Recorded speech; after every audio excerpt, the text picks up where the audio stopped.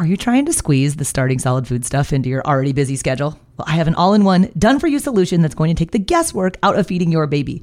My online program is called Baby-Led Weaning with Katie Ferraro. It contains all of my baby-led weaning training videos, the original 100 First Foods content library, plus a 100-day meal plan with recipes, like the exact sequence of which foods to feed in which order. So if you want to stop trying to piece all this feeding stuff together on your own, I would be honored if you would join me inside of the program. You can get signed up at babyledweaning.co/program. Checking in about food allergies and introducing allergenic foods. And have you done peanut with your baby yet?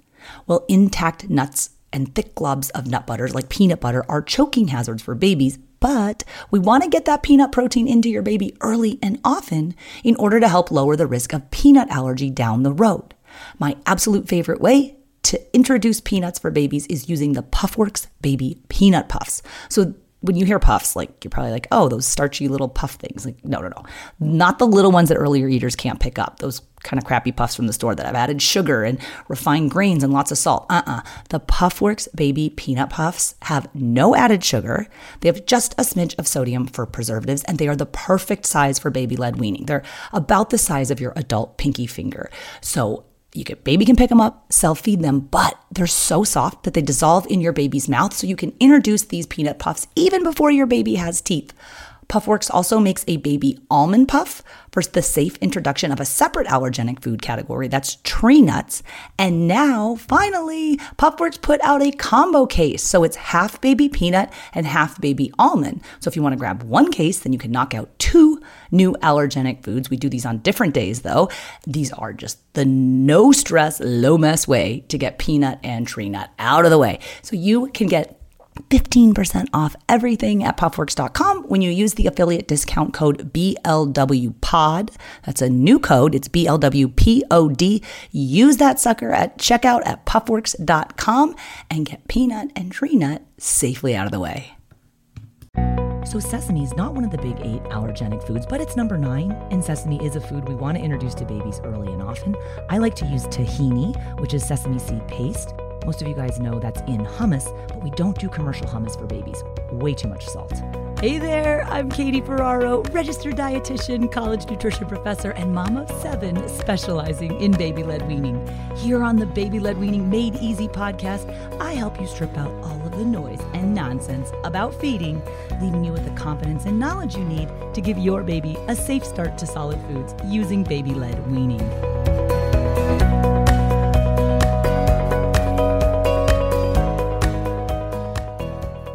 Hey guys, welcome back to another episode of the Baby-Led Weaning Made Easy podcast. Today's episode is about sesame and how to introduce your baby to this potentially allergenic food. Now, sesame might be one that you're like, hang on, wait a second. Sesame allergy?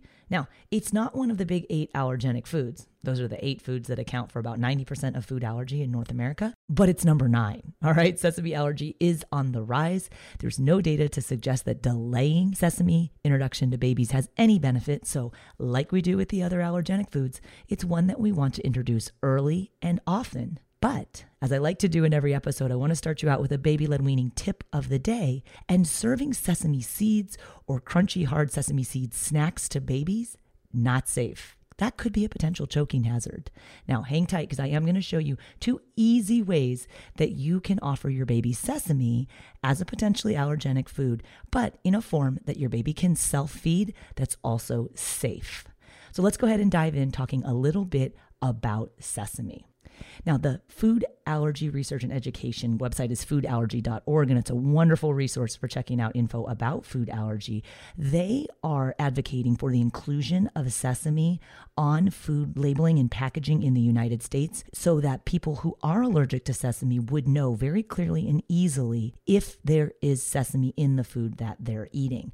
Now, sesame is a flowering plant that produces edible seeds, and it's pretty common in certain cuisines soybeans around the world. We'll talk about where we find it. But currently in the United States, the federal law doesn't require that food manufacturers have to disclose if sesame is in there. So the food allergy advocates and the group FAIR, they support this idea of adding sesame to that list of major food allergens that have to appear on ingredient labels of processed foods. And that's to help families that have established sesame allergy know, gosh, is this food I'm about to eat potentially going to be harmful to me and even potentially fatal, right? Because true food allergy, very serious, can result in anaphylactic reaction. But how common is that? There's somewhere between 0.1 and 0.2% of the population in North America is thought to be allergic to sesame. So it's a major cause of anaphylaxis, certainly in the Middle East. And it's actually in Israel, it's the third most common food allergen. So in the United States, it's number 9,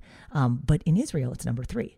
There was a 19 study that found that sesame allergy is thought to affect 17% of children who already have an IgE-mediated food allergy. So they were studying an already high-risk population because, of course, if you have one food allergy, you had higher risk for having the other ones. It's not certain that you will, but in this particular study, they looked at kids who already had one or more IgE-mediated food allergies and found that 17% of them would also react to sesame, and that in that particular case, in that study, the sesame allergy often co-occurred with peanut or tree nut sensitization and allergy.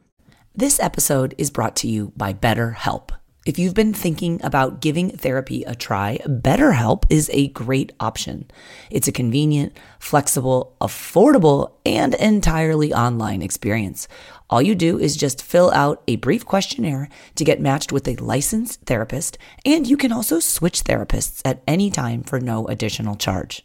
I used to think therapy was just for people who have experienced major trauma, but therapy can help you be at your best no matter what you're going through.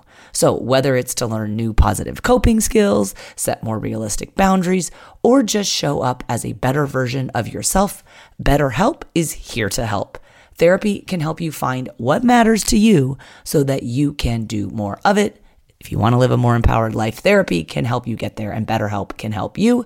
Visit betterhelp.com/weaning today to get 10% off your first month. That's BetterHelp, HELP.com/weaning, and get 10% off your first month. So what if your baby doesn't have any food allergies, or even if you do, okay, and you've been advised to start sesame, what's a safe way to do that? Parents often say, well, first of all, how much sesame should I be offering? And just so you guys know, there's no established guideline on how many grams of sesame protein you would want to introduce X number of times or over Y number of days. We just don't have that level of detail. And so as with the other allergenic foods, you advise introduce sesame early and often. Okay, so in my 100 First Foods approach to starting solid foods, I teach a 5-step feeding framework.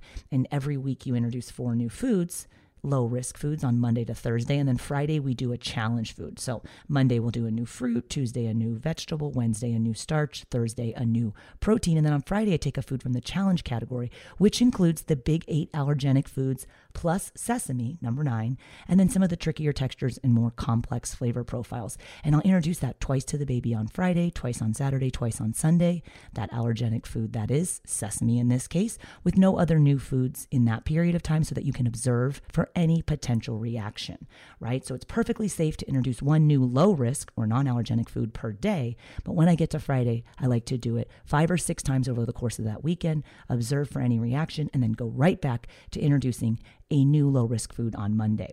If you want to check out more about this 5-step feeding framework and the 100 First Foods approach, you can sign up for my free weekly workshop, which is called Baby-Led Weaning for Beginners, how to get your baby to try 100 foods before turning 1 without you having to spoon feed purees or buy pouches. Inside of that workshop, I go through some tips on how to introduce the allergenic foods, plus I give everyone on the workshop my 100 First Foods list, so you can start knocking these foods out with your baby, including sesame. If you want to sign up for this week's workshop times, you can go to the show notes for this episode at blwpodcast.com/43.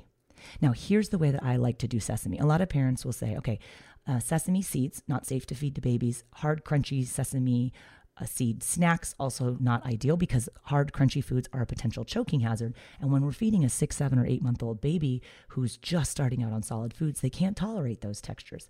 I like to use tahini.